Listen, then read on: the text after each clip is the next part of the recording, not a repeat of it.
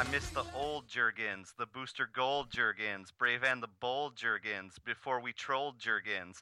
I hate the new Jurgens, the point at you Jurgens, Cal's pants are blue Jurgens, the bad review Jurgens. I'd like to read Jurgens, and Rebirth needs Jurgens, but this is not even as good as Justice League Jurgens. See, we invented Jurgens, there wasn't any Jurgens, but then we saw him point and that became a Jurgens. We used to love Jurgens. We used to love Jurgens. We tweet us pointing fingers like we was Jurgens. But what if Jurgens wrote a comic about Jurgens? Called it The Death and Return of Jurgens? Man, that'd be so Jurgens. That's all it was, Jurgens. But I still love Jurgens, and I love you like Jurgens loves writing offensive accents.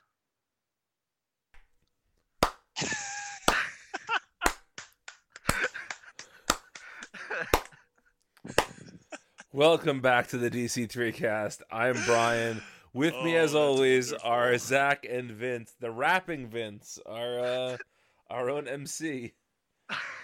That was beautiful. My name is Vince, and I'm here to say I like to rap in a Jurgens way. That was impressive.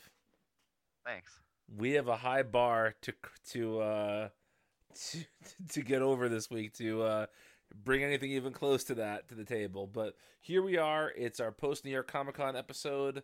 Thanks for tuning in, as always. We're going to get to book reviews in just a minute. But let's talk about the DC news coming out of New York Comic-Con. Where do you guys want to start? Wildstorm. The Wildstorm.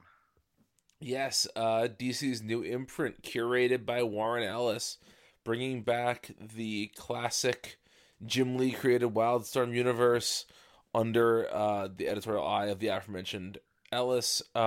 We know it'll be eventually 3 or 4 books at least, but right now it's just going to be one, The Wildstorm, illustrated by John Davis Hunt, written by Warren Ellis. When I heard this, the image in my head was Zach, like the guy in Scanners, and his head blows up. Like, because this just seems so perfectly in Zach's wheelhouse. Zach, how excited are you about this? Oh, I'm super excited. Like, when they announced this, you saw my crude reaction text. Yes, we did. It does. There were some eggplants involved, I believe, or something of that nature. Yes. No, I'm really excited for this.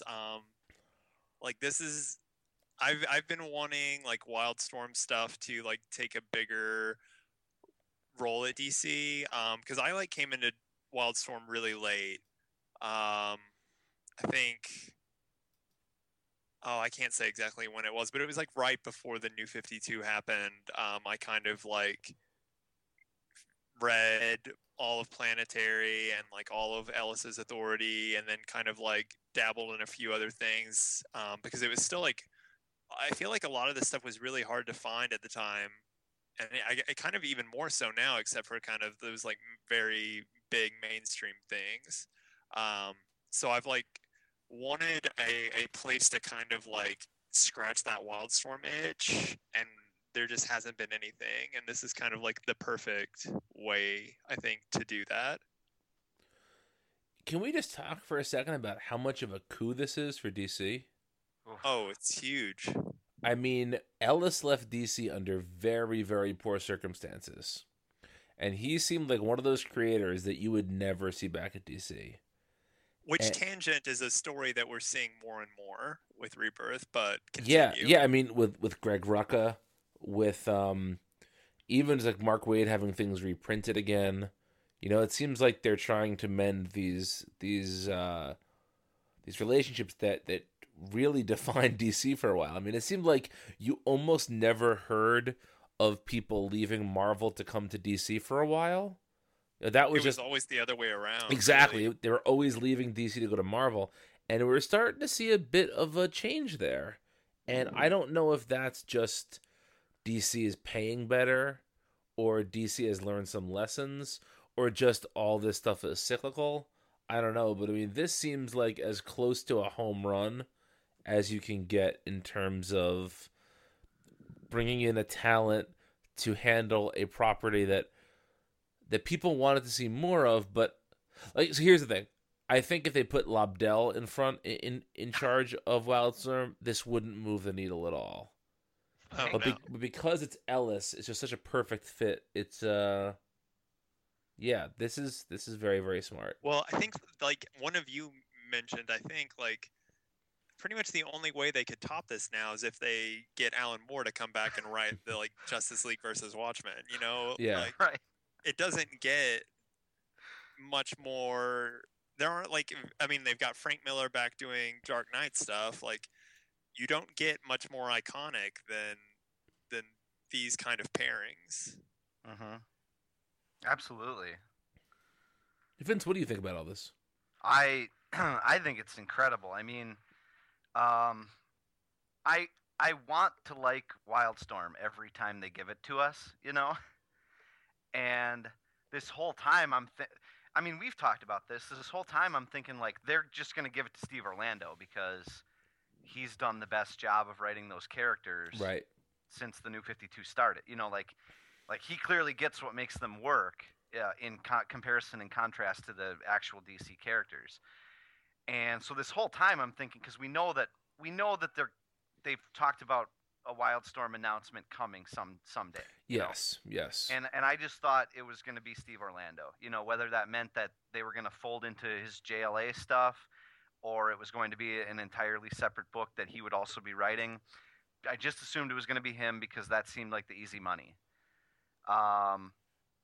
And that would have been great. Like that, if you would have asked me before, I would have said that's the one name that could get me excited because I would have just assumed Warren Ellis was off the table. Right. You know. And then I pop open Twitter and it's actually Warren Ellis. I'm blown away. You know. And I feel like Wildstorm instantly went from being a joke to all of a sudden being like the thing that everyone is most excited about. Yeah. You know? Well, I think also because it's coming off of, we've gotten the first taste of Young Animal and how unique and interesting that feels. Oh yeah. And this is just this idea of like pop-up lines that pop-up imprints that they've kind of implemented is like just so fascinating and interesting, and it's something that I feel like they've tried to do before, and that other publishers have tried. Marvel has done it with, they've had like the Icon line and the Max line and things like that, and this feels different for some reason. Yeah, it does. It really does. I think it's a really interesting new model for like the big two. Now, let's dive in here for a second. So, they've announced that this is happening in a separate universe. But we don't know if that universe involves Midnight on Apollo or not, or if they're now like part of DC proper. Yeah, it sounded really vague and fluid, and I feel like that's probably purposeful. Yeah, because it's weird. Like when you think about it, there were other Wildstorm characters in Stormwatch, and we've seen and Grifter had his own book and all that. And we've seen those characters as part of the Wildstorm universe now. Like we've seen, there's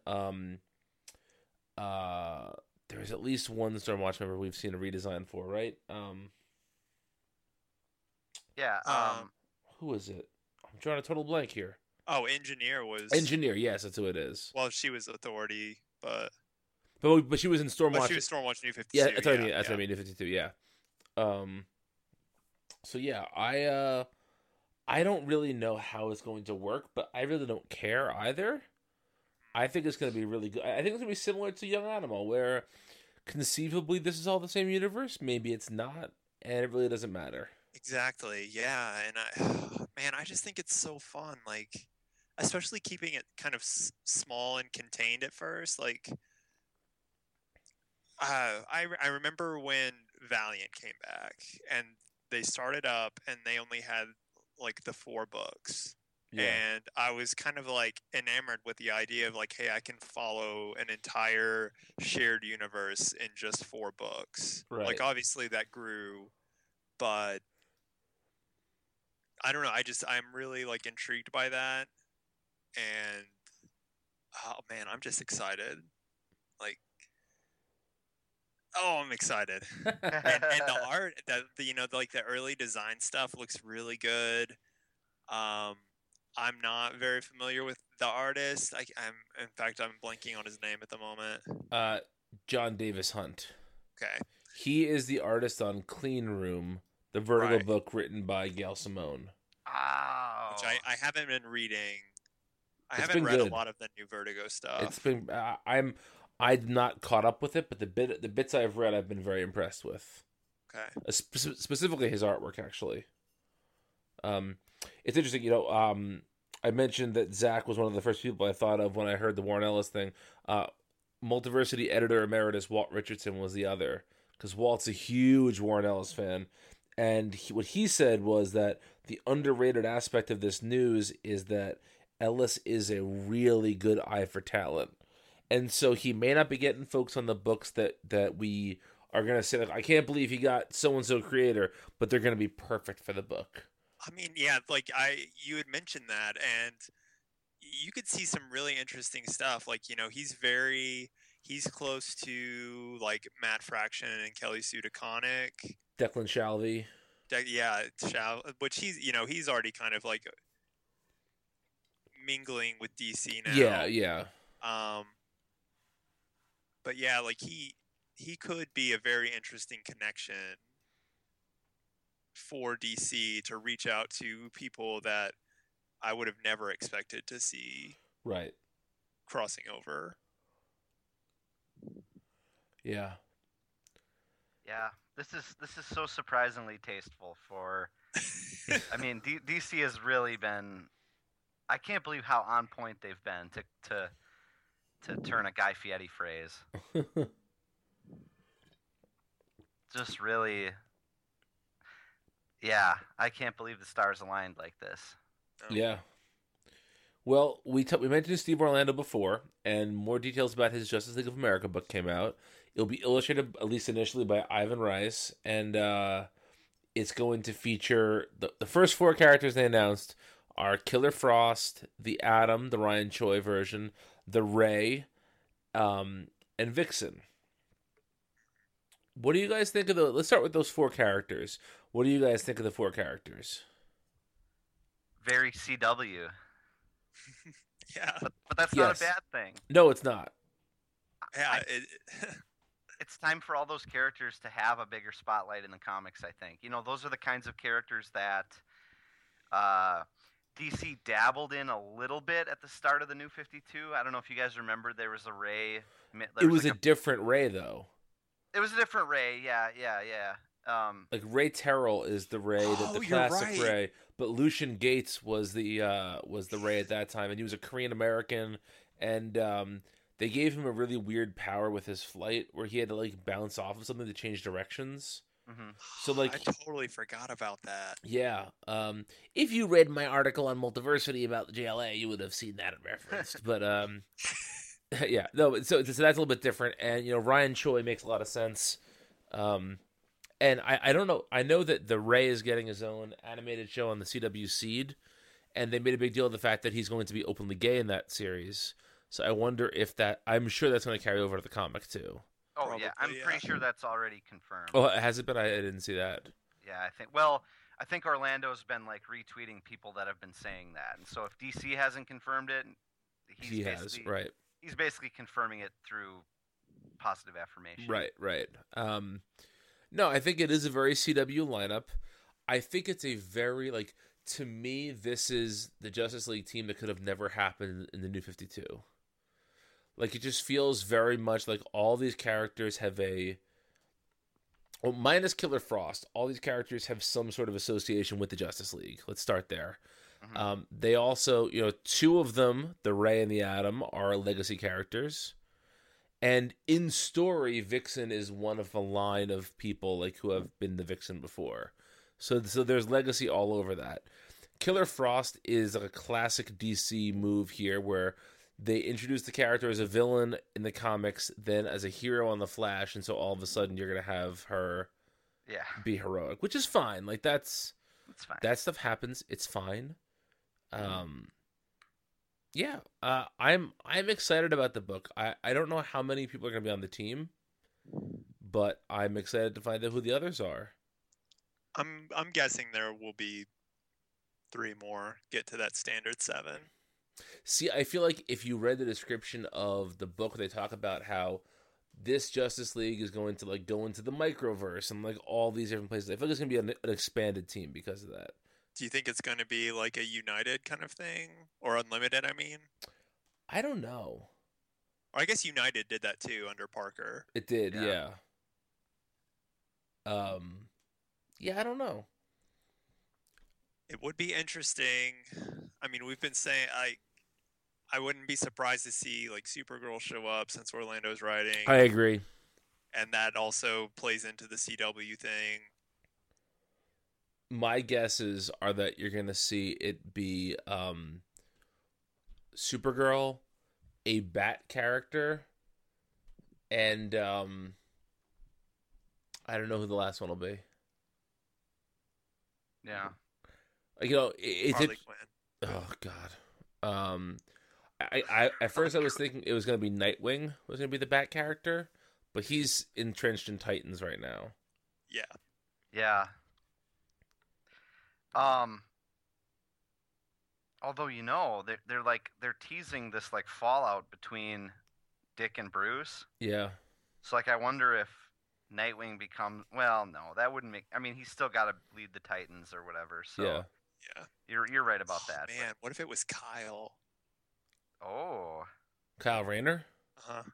Dude, that'd be extremely Brian. you know what you're doing to me. This ain't good. You're getting my hopes up. I'm just waiting for that like Grant Morrison JLA connection. Yeah. Yeah. I wouldn't be surprised if Jesse Quick was on the team. Oh, that'd be that'd great. be interesting. Yeah. That would again be a CW connection. And it would be a character we haven't really seen. Oh. Speaking of characters we haven't seen, I just thought Maybe of this. Power Girl actually after the team. Sorry. No, that would be interesting. No, I was gonna say, I believe I may be mistaken, but I think in the panel that they did talking about JLA and the Justice League versus Suicide Squad series, that there was a third team that was going to be introduced, and I wanted to bring this up with you guys. Obviously, that could be JLA being formed. Yeah. But do you think that might also? Do you think JSA may come into play? That's coming at some point, right? We know that. Mm-hmm. I had a theory that I have no way of backing up, which was that we were going to get a fourth new book in February, but it wasn't going to be solicited as far ahead of time. Like it was going to spin out of that Justice League versus Suicide Squad event. Mm. But I feel like that's so hard to pull off nowadays. Yeah. Who knows? Yeah. What we've got coming though is very exciting. Yes, it is. And we'll get to some more of those books in a second. I just want to talk about Ivan Reyes again. What do you guys think about him as the partner for Orlando on this? I think he's fine. Oh. Oh. What? No, you finish. Oh, I was just gonna say I think he's fine. I'm a little bit uninspired by that like classic detailed superhero style these days. Like, I just feel like I know exactly what to expect, and it's gonna be good. But you know what that book's gonna look like. There's no like mystery or surprise there. Forgive the terribleness of this prediction here, but it kind of reminds me of Tom King with David Finch, where like there's this young writer that is doing really interesting stuff, and you're pairing him with a member of DC's old guard. Mm-hmm. And while I understand why you would want to do that, that's not what I want to see right now. Yeah. Well, let's talk about one of the other books coming in February. Super Sons, illustrated by Jorge Jimenez, which you've known for a while, but with new writer Peter Tomasi. How about that? I think it makes a lot of sense. Oh, yes. I think it's going to be very good. I feel a little bit bad for Dennis Culver, who was one of the co-writers. I forget who the other one was. Chris Burns. Chris Burns, yeah. And I would have liked to see what those guys did with those characters. But I think Tomasi's a pretty proven success in this area. No, yeah. Now it kind of like looking back on some of these issues of Superman, it's the like issue number 7 was almost sort of like a backdoor pilot. Absolutely. Obviously Damian wasn't in that, but I think is it Superman number 10?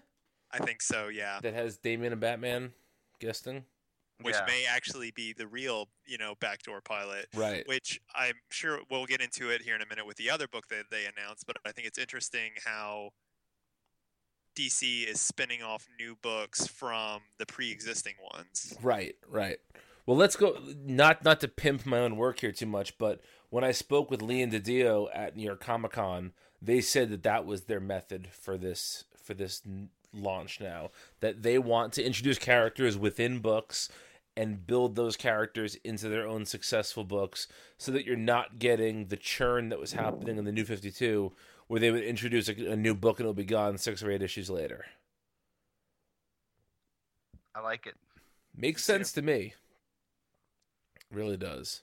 All right. Anything else to say about Super Sons? I'm excited for it. Jorge Jimenez. Yeah. Vince? Yeah, Jimenez is like one of my favorite artists that DC has right now. Mm-hmm. I love how playful that style is, and how it really reminds me of I always say this, so I sound like a broken record, but it reminds me of manga style, whatever that means, There's so many different styles of manga to begin with, I know what you mean, though. But just some of the expressiveness and some of the facial expressions and the action, sort of the way that it's laid out, Almost kind of close to like the Marvel manga. Yeah, sure. Like universe that they did. Absolutely, yeah. And I just really I think that fits so well for like a youthful book. Yeah, I'm looking, and I think it's going to be a funny book, and I think you need more funny books in our funny books, Yeah, that's a catchphrase waiting to happen. Yeah, I agree. I think it's going to be a lot of fun. Last of the new books coming in February, Batwoman, written by Marguerite Bennett, illustrated by Steve fucking Epting. Didn't expect that coming. No. I spoke to Marguerite at New York Comic Con, and she said that she's been sitting on this news for 8 months. Wow. So that gives me a lot of hope that DC is planning this stuff far in advance. Yeah. And that, we're seeing books, So if she's saying that in October, that means in February she got this assignment. Well, and that also means that, if in fact, and I don't want to drag the rumor up again, but if in fact she was supposed to write Wonder Woman and she got more or less bumped for Greg Rucka, you know that right away they would have had to go to her with this and say, look, you'll be able to have this book, Yes. That's just how I imagine it happening. I agree. Yeah. But yeah, Steve Epting hasn't done work for DC in over 15 years. Woo! And that's a big deal. That's another creator. I don't think he left under bad circumstances. But, when you think Epting at this point, you just think Marvel, right? Yeah. Marvel or Velvet. Yeah. Yeah, Brubaker. Really, he's one of the, he and, oh gosh, why can't I think of his name? Sean Phillips. Yes, Phillips, yeah. Those two names, are synonymous with Brubaker. It's interesting. It's a big get. It is a big get. What was interesting was I was with Multiversity writer Ken Gobertson when we were speaking to Marguerite Bennett, and Ken asked about the colorist for the book, and she said, well, Steve has guys he likes to work with, so we don't have one officially lined up yet, but we're working on that. We should be able to announce that soon. I don't know much about coloring and how long coloring takes, but I would think that they would need to have somebody pretty quickly on that book since it comes out in January, the Rebirth issue. Yeah. Right? But I hope that they're, if they knew about this 8 months ago, I'm sure they didn't start working on it 8 months ago, but it gives me hope that there's a long-term plan here. Oh, yeah. I'm sure it'll be fine. Yeah. Famous last words. Of these 3 books, is there one that you guys are more excited about than others? So I'm excited for all 3, I have to say. Yeah, it's really hard to pick. I would probably say JLA just because I'm a sucker for a team book. Same here. But oh gosh, I don't know, that Batwoman book. And I mean, literally all 3 of them are just exciting in their own way. Yeah. I'll vote none. I'll pick Wildstorm. Not a choice, but that's cool. Yeah, what a week of announcements for DC. It was good. I mean, I feel like it's been a very long time since they've kind of had that kind of extremely exciting con. Yeah. They've taken a backseat presence to Marvel and Image for the last few years. In fact, I think the last time I remember there being like a big con rollout for DC was when they announced the Johns JLA.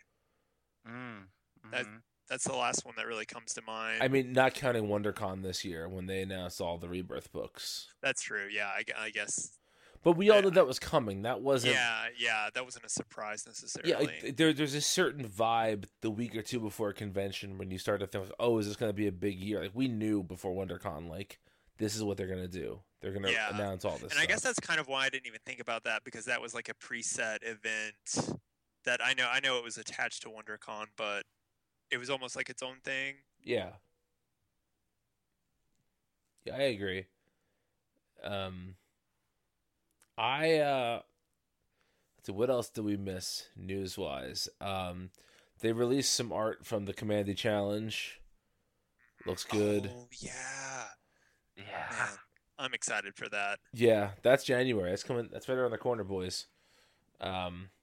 That's like the announcement that's taking the back seat to everything else. And that's an amazing announcement. Yeah. Just the talent that's on that book. Yeah. Tom King and Kevin Eastman, guys. Oh man. That's a fun pairing. Oh yeah. What if Commandy comes across the Ninja Turtles? Oh man. Well, one of the things they announced in that press release was that none of the creators know what the other ones are doing. And there's total autonomy. And the only sort of guiding line here is that each book takes place on a different part of the Commandy Earth. Mm-hmm. And that some of them were introduced by Kirby in the original series and some were new creations. Awesome. I mean, that just sounds so much fun. Commandy's my shit, so I'm super excited. That's like my favorite Kirby. I'm a New Gods guy, but I understand that. Yeah. I do. Is there any other major stuff we're forgetting? I think that's most of it. There were a couple of people leaving books, coming on books, that sort of thing. Yeah. Yeah, I'm a little bummed about John Boy Myers leaving Teen Titans. Yeah, that's a big deal. Because that was not pleasant, it seems. Yeah, I mean, it's tough when you don't know the real story, and it doesn't sound like it was as poisonous as like those New 52 departures that we always heard about. Right. But there was definitely a disagreement because he said it was creative differences. Which coming from an artist is an interesting... Yes, it is. Can I tell you the theory that I heard? Sure. apparently, this seems really minor, but I suppose I could see, uh, how it might have happened. But apparently, in an interview, John Boy Myers said that he wasn't interested in uh, the Teen Titans revisiting Trigon as a villain, Uh-huh. and we have already seen a flashback to Trigon in the Rebirth issue. So I'm wondering if they're like touching on that a little bit more than he wanted to, and like literally this was just a case of, look, this isn't really the book that I want to be drawing, and so he was comfortable leaving. I mean, that seems like a really minor reason, but that I thought it was interesting that somebody dug up that specific quote Yeah. and kind of extrapolated it to what we saw in that Rebirth issue. So I mean, creative differences is sort of like the what's the term when they're getting divorced? Irreconcilable differences. yeah, Like where it could mean so many things. right. But it is the first notable departure. I mean, Nicola Scott is leaving Wonder Woman with number 14, but we knew that was coming more or less. Yeah, and that's completely amicable, it seems. It seems, yes. I mean, the fact of the matter is artists leave books. It happens all the time. Right. Right. And that she's a Rucka collaborator. Yes. So, she's still doing a book with him. So it's not anything between them, or you would think. Yeah, it seems like maybe there's just something that we don't know about, some other commitment. Yeah. But it's too bad because I liked his art on that, and I guess Koi Pham is taking over. I like Koi. Yeah. Koi's good. Yeah. All right. I think that really is it news-wise. Some minor TV stuff and all that. But let's get to the books. We're actually going to break our tradition. We're not going to talk about the Rebirth books first. We're going to talk about 4 books that are not Rebirth. We're going to start with Young Animals, Shade the Changing Girl #1, written by Cecil Castellucci, illustrated by Marley Zarconi. And this is the second Young Animal title we've seen. It's again, like Doom Patrol, it harkens back to a previous DC/Vertigo character. What'd you guys think of this book? Oh, you guys. This was seriously... This was better than Doom Patrol, first off. Not that, I don't need to drag Doom Patrol. That was a good issue. I liked that issue. This was like something else, guys. This was awesome. This took me... This is the book that made me think, like, wow, this really is like some sort of weird mash of like classic Vertigo with like the modern indie comic sensibility. That's a perfect way to describe it. Yeah, right? Like just that whole sequence on Meta in the middle. Yeah. Oh God. Where Loma is that the character's Loma. name gets the coat. Yeah. That whole sequence felt like something out of like Sandman or something, Yeah. Yeah. I also think that I haven't really seen this mentioned anyplace, but it was the strongest thing that I found when I read it, is how much Marley Zarconi is channeling Mike Allred here. Sure. Yeah. Yeah. I can see that. There's a lot of Allred in this, and that's never a bad thing for me. At all. But that kind of ties it to a different school of indie comics too. Right. I mean, it even reminded me a little bit of like a dirtier Adventure Time type sensibility, like just on the meta planet, Uh-huh. Like it just like Adventure Time is a show where like you'll just see weird stuff in the background that goes unexplained, and like just crazy designs, and like it totally fit in with like modern cartooning and modern comics in that way, while still hearkening back to... I mean, it basically uses Rack Shade as its inspiration, like him as a poet and a character, Right. Which is so cool. Yeah. I've only read a few issues of the Peter Milligan shade. Mhm. So I feel like I don't have a huge touchstone for that, but I still appreciated it. Oh yeah, yeah. And I just love how it ties the weirdness of the madness to like this very relatable human girl and this like weird situation with a coma that she was in, and like I felt like the classmates were written pretty authentically, Yeah. and just and there was like weird sex and like it just really like really not something I ever would have expected DC to publish, even in modern Vertigo right now, much less in its own like this young animal, you guys. This is so good. This is such a leap of faith for DC to take, and yet it just seems like an obvious slam dunk, and they're nailing it. Yeah. Since this is what we do, are all three of us going to pull this book? Oh, yes. Yeah, I'm pulling it. That was a silly question. Yeah, we're all pulling this book. It's very, very good. Very good. Up next is Dead Man, Dark Mansion of Forbidden Love. This is a prestige format book written by Sarah Vaughn, illustrated by Lan Medina. It's is it a 4-issue miniseries, 6-issue miniseries? I think it's 3. Oh, okay. Nothing I'm what I pretty said. sure. Let me double check that. I think it is. I think it's 3, and I think they're all like essentially 2 issues shoved together. Yeah, so it's like a 6-issue series in a 3-issue. Yeah. Which is, I wonder why they chose to do it that way. Maybe it's them testing the waters for listen, we've got a relatively small audience of people that would want to read a book like this, we think.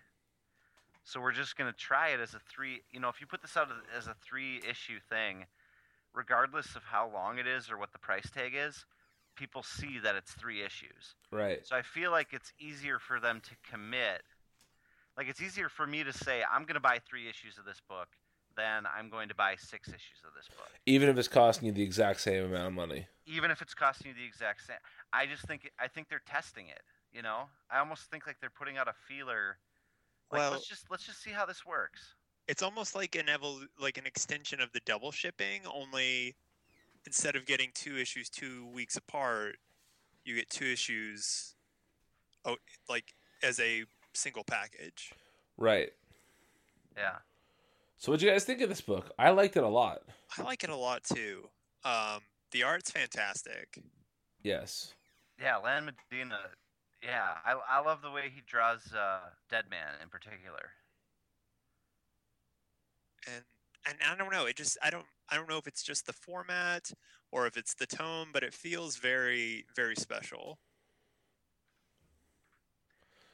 I agree. It's totally like you're introduced to a group of entirely new characters that just happen to have Dead Man affecting their life, but it's really their story.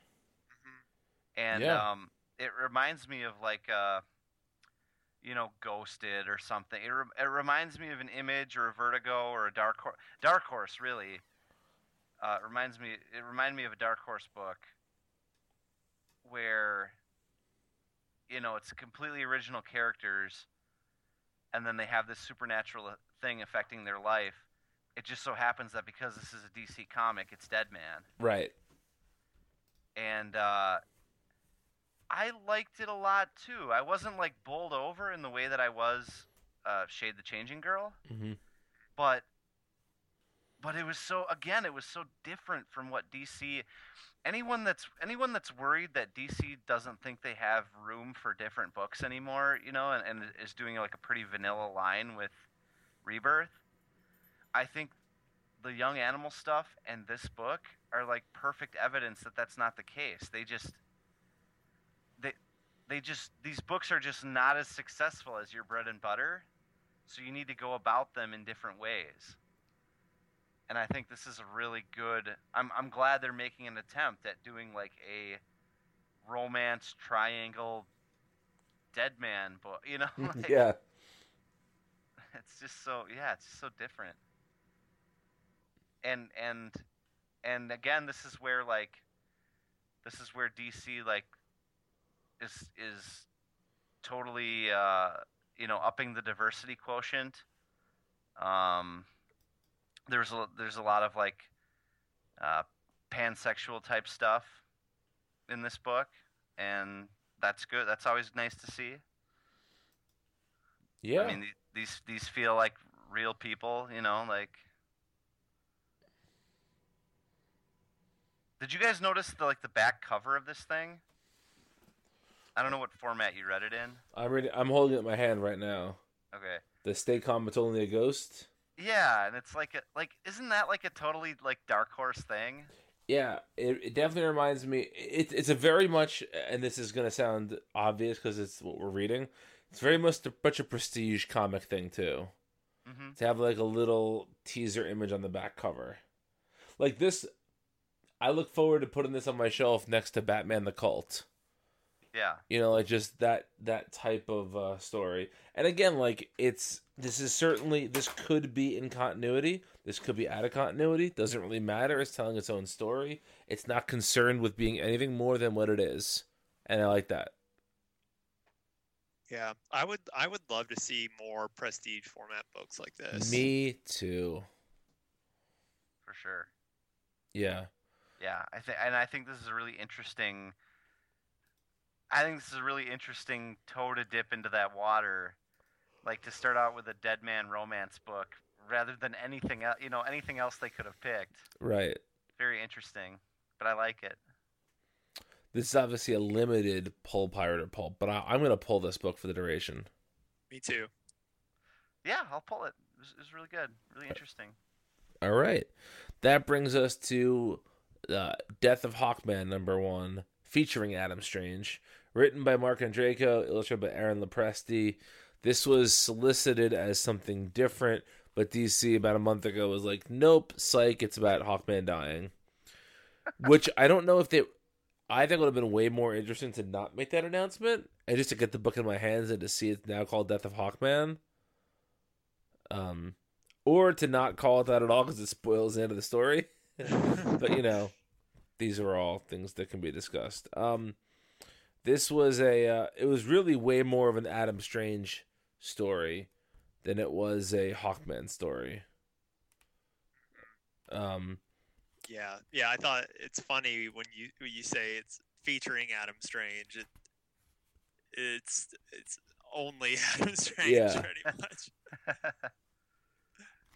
There's like another gag with Hawkman being like super bloody and like pulling arrows out of his body. That was kind of like a Jeff Johns when he like shows up to the JLA meeting. Yeah. And he's covered in blood and he's like, "It's not my blood." Yeah. Which was something Jeff Johns would mention in interviews going back like years before. Yeah. Yes, you're right. It's like a weird thing that Johns is obsessed with. It was just an amazing gag that he had to. I just gotta put that in a book one day. Yeah, exactly. It's a good gag though. And yeah, I mean, I liked this book too. I thought it was now it was Aaron Lopresti, which I know you guys are not huge Lopresti heads. He was perfectly cromulent here. Very cromulent superhero art, yeah. The thing that stood out about this book to me was its sense of humor, and I don't know about you guys, but I'm a huge Mark Andreyko fan. Like, one of my favorite things that DC has done in the last 10 years were those Manhunter backups. Uh-huh. They were in Detective Comics. It was Kate Spencer Manhunter. And those were always such, like, clever...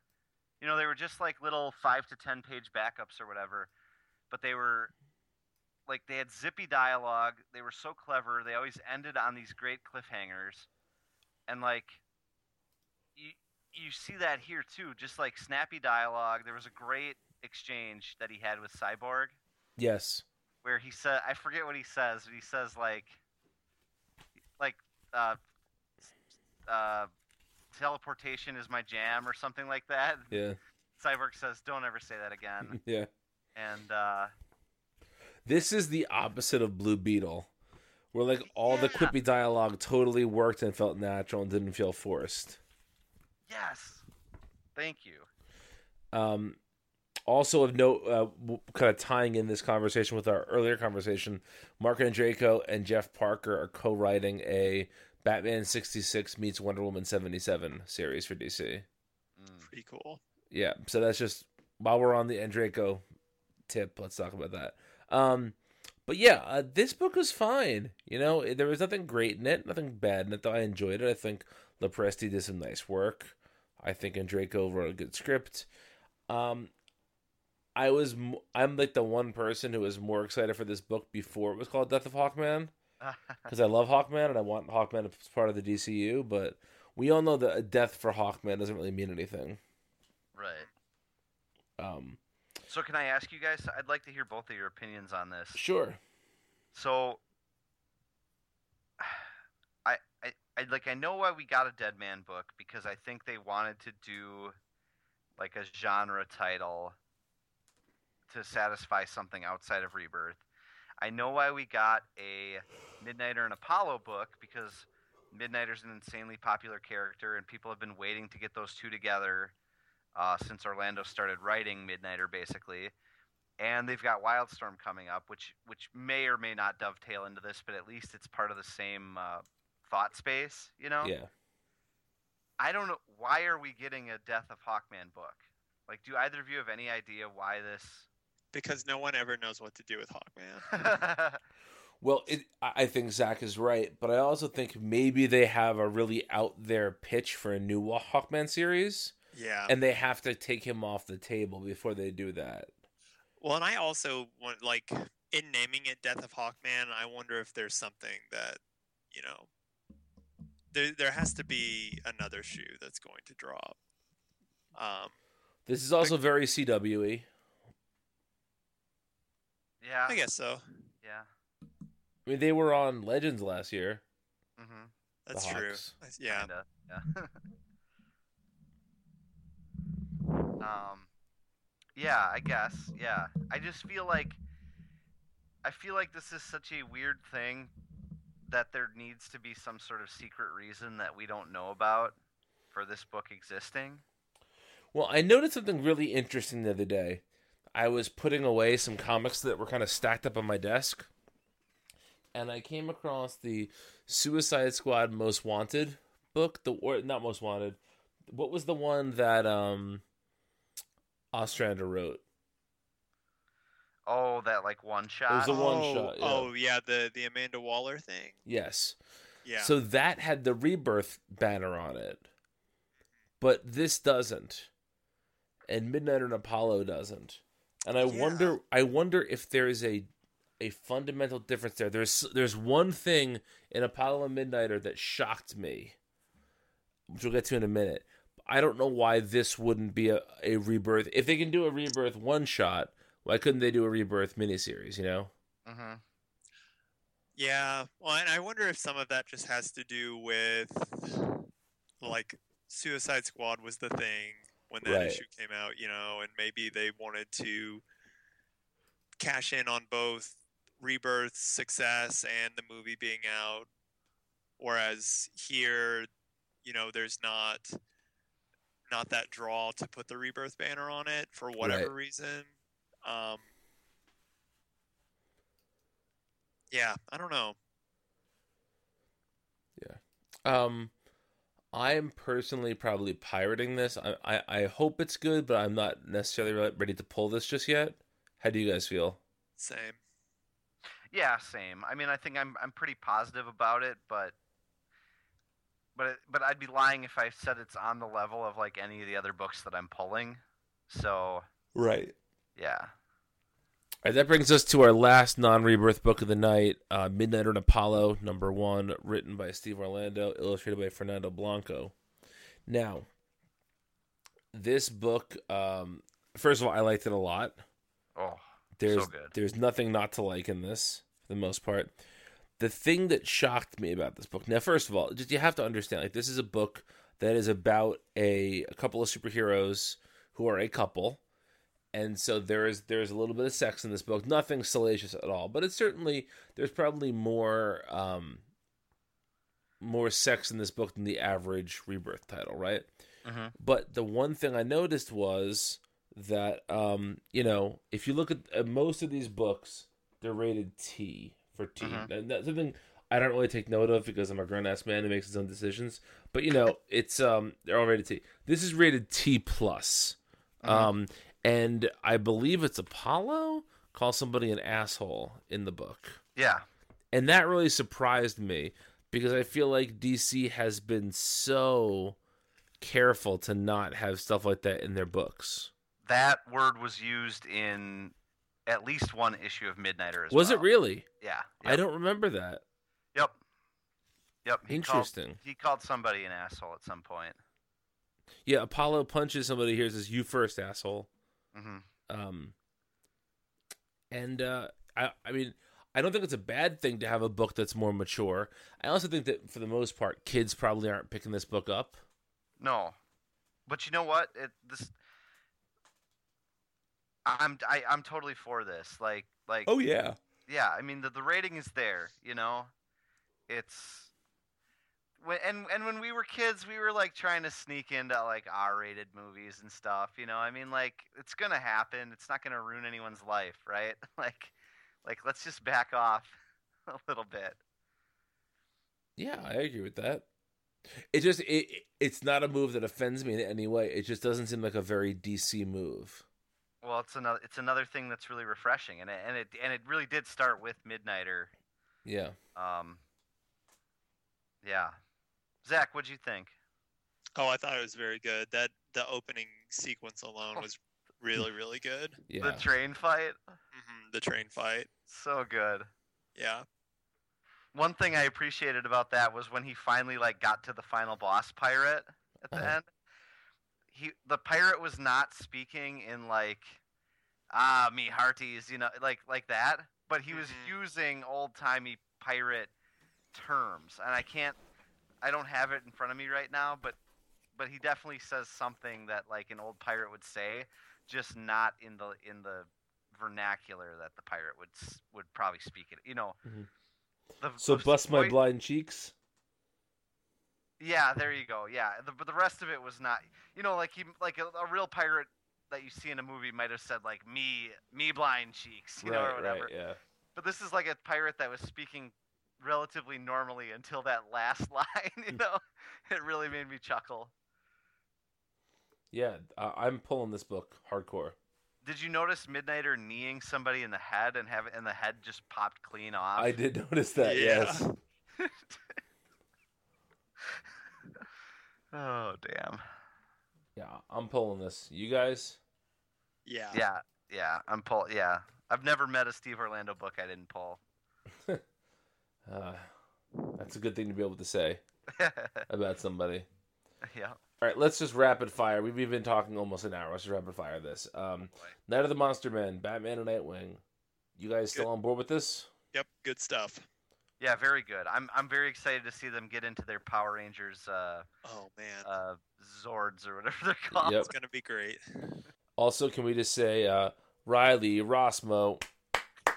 Like, Yes. he is so on point right now. Oh yeah. I love his Batman. Yeah. It's so good. Yeah. I encountered somebody this weekend who doesn't like this crossover. Well, there are some crazy people out there. Yep, I agree. Do they also host a podcast? They do. Oh. Oh. Nobody you guys know. Okay. Oh. But yeah. that got cryptic for no reason. But yeah, that's a good crossover. Cyborg #2, written by John Semper Jr., illustrated by Paul Pelletier. This was considerably weaker than the last couple issues. This is every bit as unreadable as a Harley Quinn or a Blue Beetle. Well, I think I must just have a radar for that now because I skipped this one. Ah. It was so dense. this Kilgore with the stupid fucking percentage sign instead of an O. Like It's Kilg percent or. okay, sorry, Kilg percent or just spends the whole issue just monologuing in the most obnoxious way, and like I hate like how can I put this?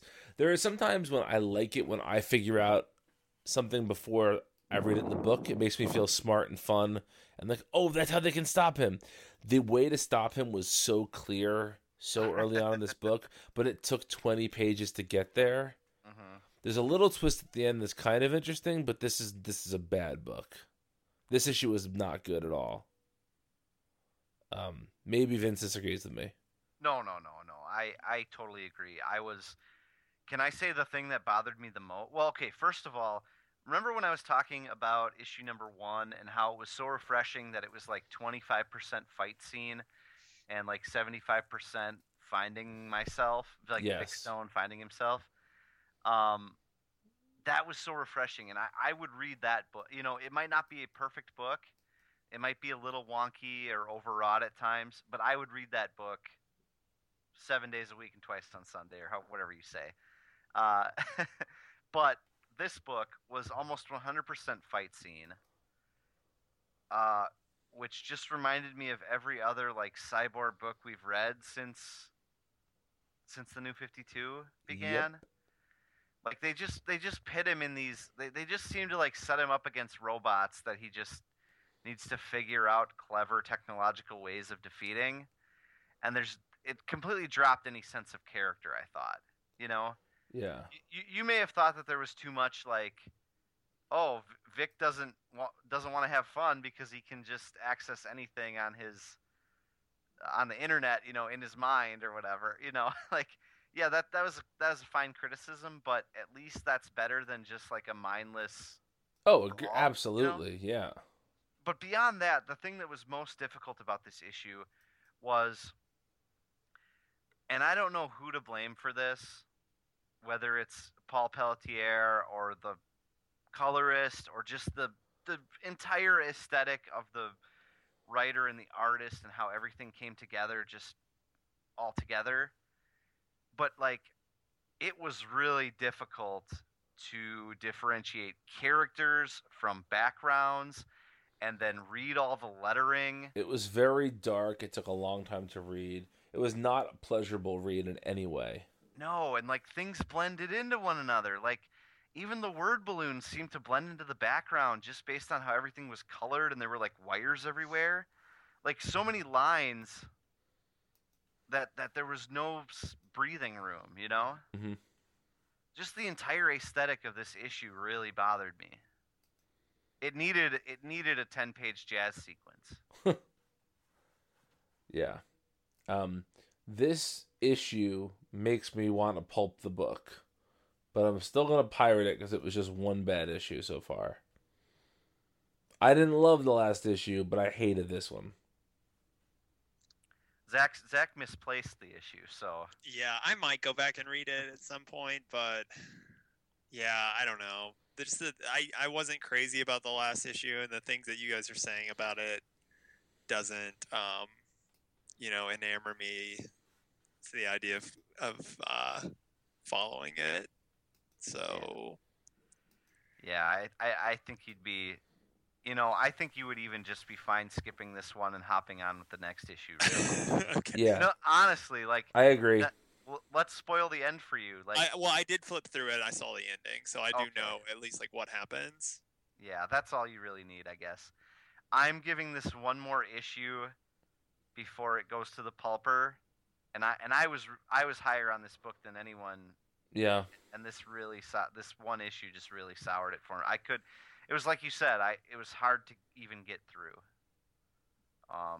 And that was more. It was more than just on the writer. I think the entire aesthetic of the book just kind of tanked. I did like some of the Pelletier stuff later in the book, like when there's a specific sequence I'm thinking of where, like, I guess it's when Vic is hooked up to that, to the like machine or whatever, where you see like inside of his like the inner workings of his brain and how it's like there's lots of computer screens and they're all connected. I thought that stuff looked very cool. Oh, that was really cool. Yeah, there was like and there were like wires that you kind of followed from Yes, scene to exactly. scene. Yeah, yeah. Yeah, definitely. I mean, I think his art is still really good. I just think that the final product, including his art, just didn't come together in a way. His art did not help the book from being difficult to read. Yep. Can't disagree with that. Anyhow. All right, these next ones we're just gonna really quickly fly through. Aquaman, Abnett, Scott Eaton, perfectly crime-related issue. Yep, still pretty, still fun, Still good. Green Arrow by Ben Percy and Otto Schmidt. Welcome back, Otto Schmidt. Welcome back, Otto Schmidt. This issue is kind of weird. It is kind of weird. This issue was hot. It was. I give it 3 wet kisses. CW. yeah, CW, all right. You see a lot more than the W, let me tell you. Woo. Whatever that means. Yeah, I don't know. It was real pretty, light on story. Yeah. Whatever. Yeah, it was light on. This was Green Arrow's like day at the state fair. If the state fair were genitals. Yep. Yep. You guys forgot to mention Dickel getting a literal bear hug. Yes.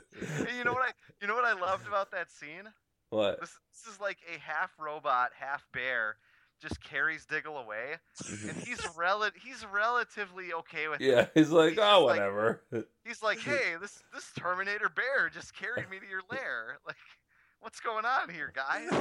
It's almost like a car like drove by a puddle and got him wet. He's like, come on, a robot bear, really? This just isn't my day. Yeah, exactly.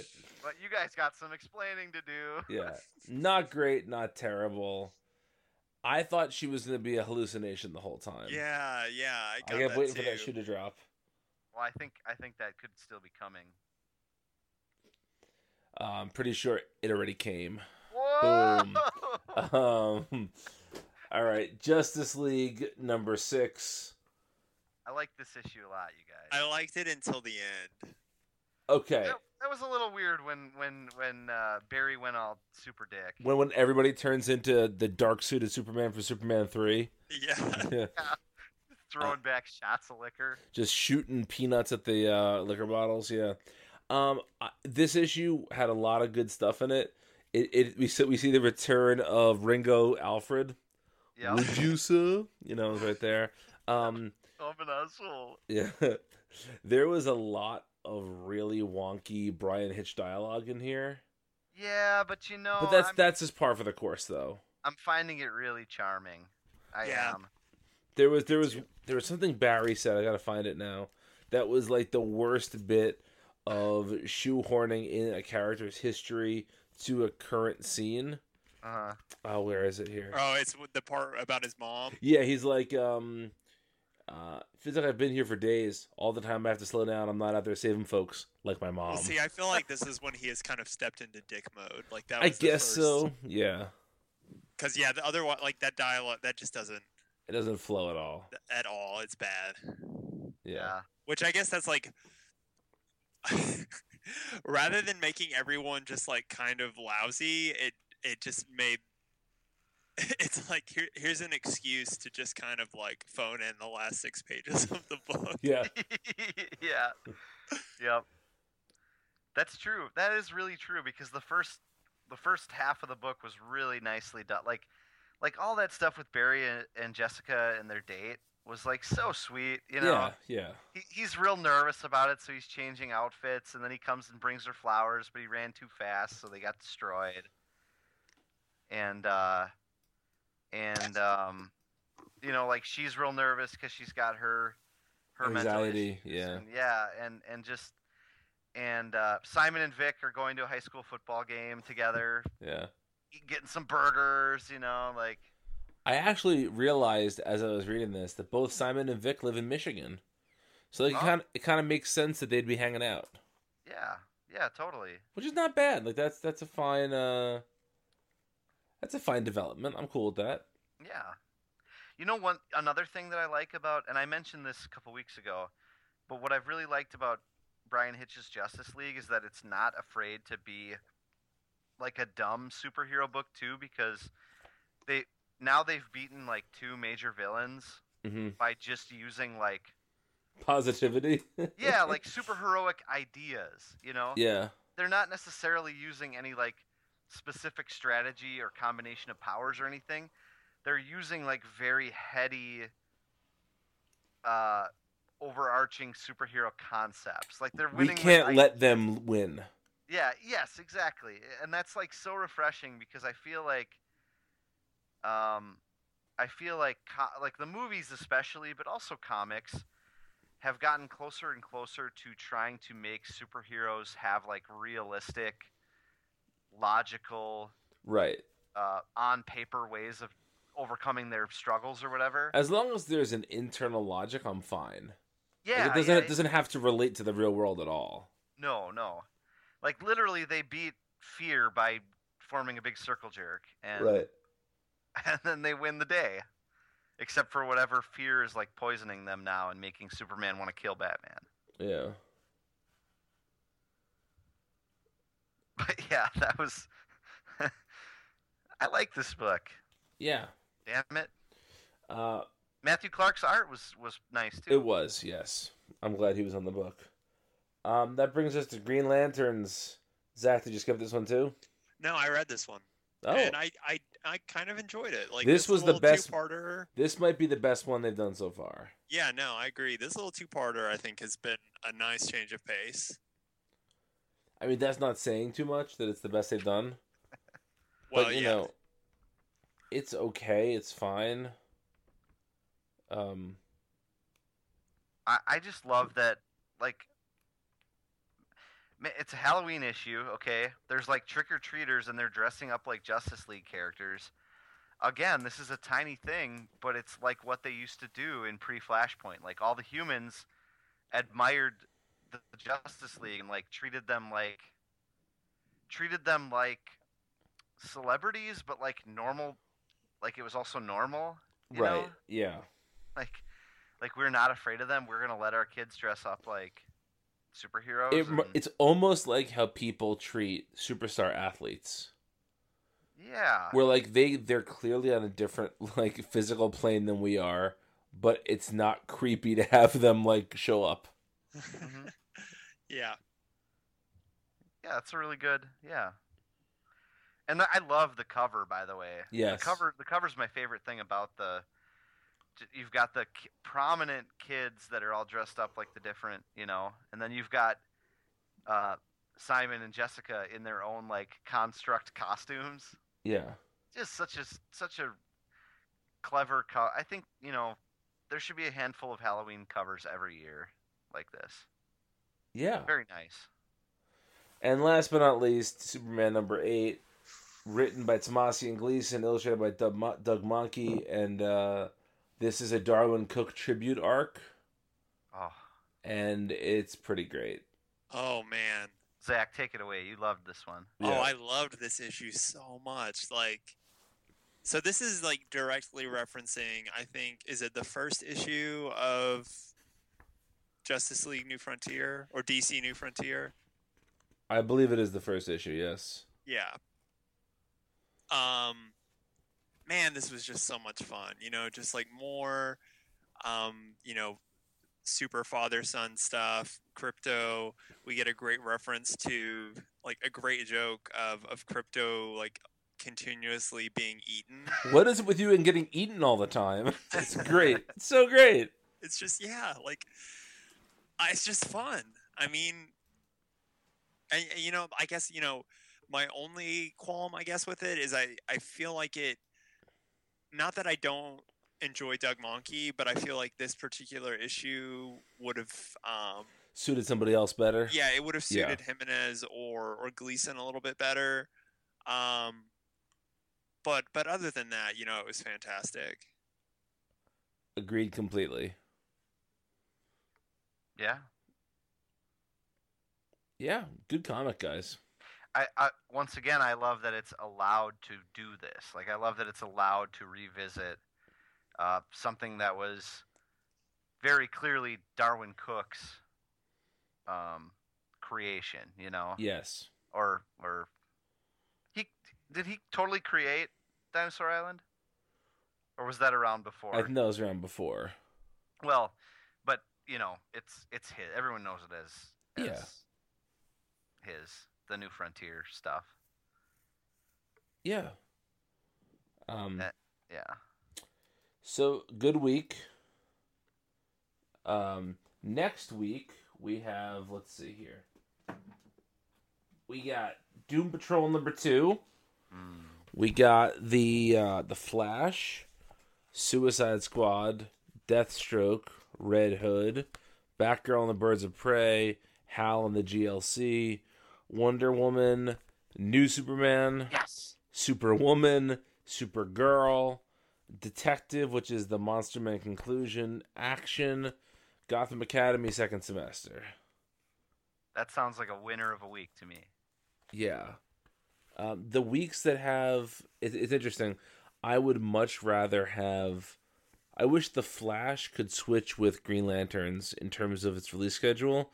So you could have Superman, The Flash, and... No, actually, I guess we need Superman to swap in here, because The Flash already has Detective with it. So... Anyway, what I'm saying is there's lots of good comics right now, guys. I'm very tired. But if you wanted to find the three of us on Twitter, you can find me at Brian Isanap. I'm at VJ_OSTROWSKI. And I'm at SirFox89. And thanks for listening, as always. And we'll be back next week to talk about all things DC. So have a good week, guys. Enjoy your comics, young animals. Wildstorm. Wildstorm. Something. Not fast enough. Show's over.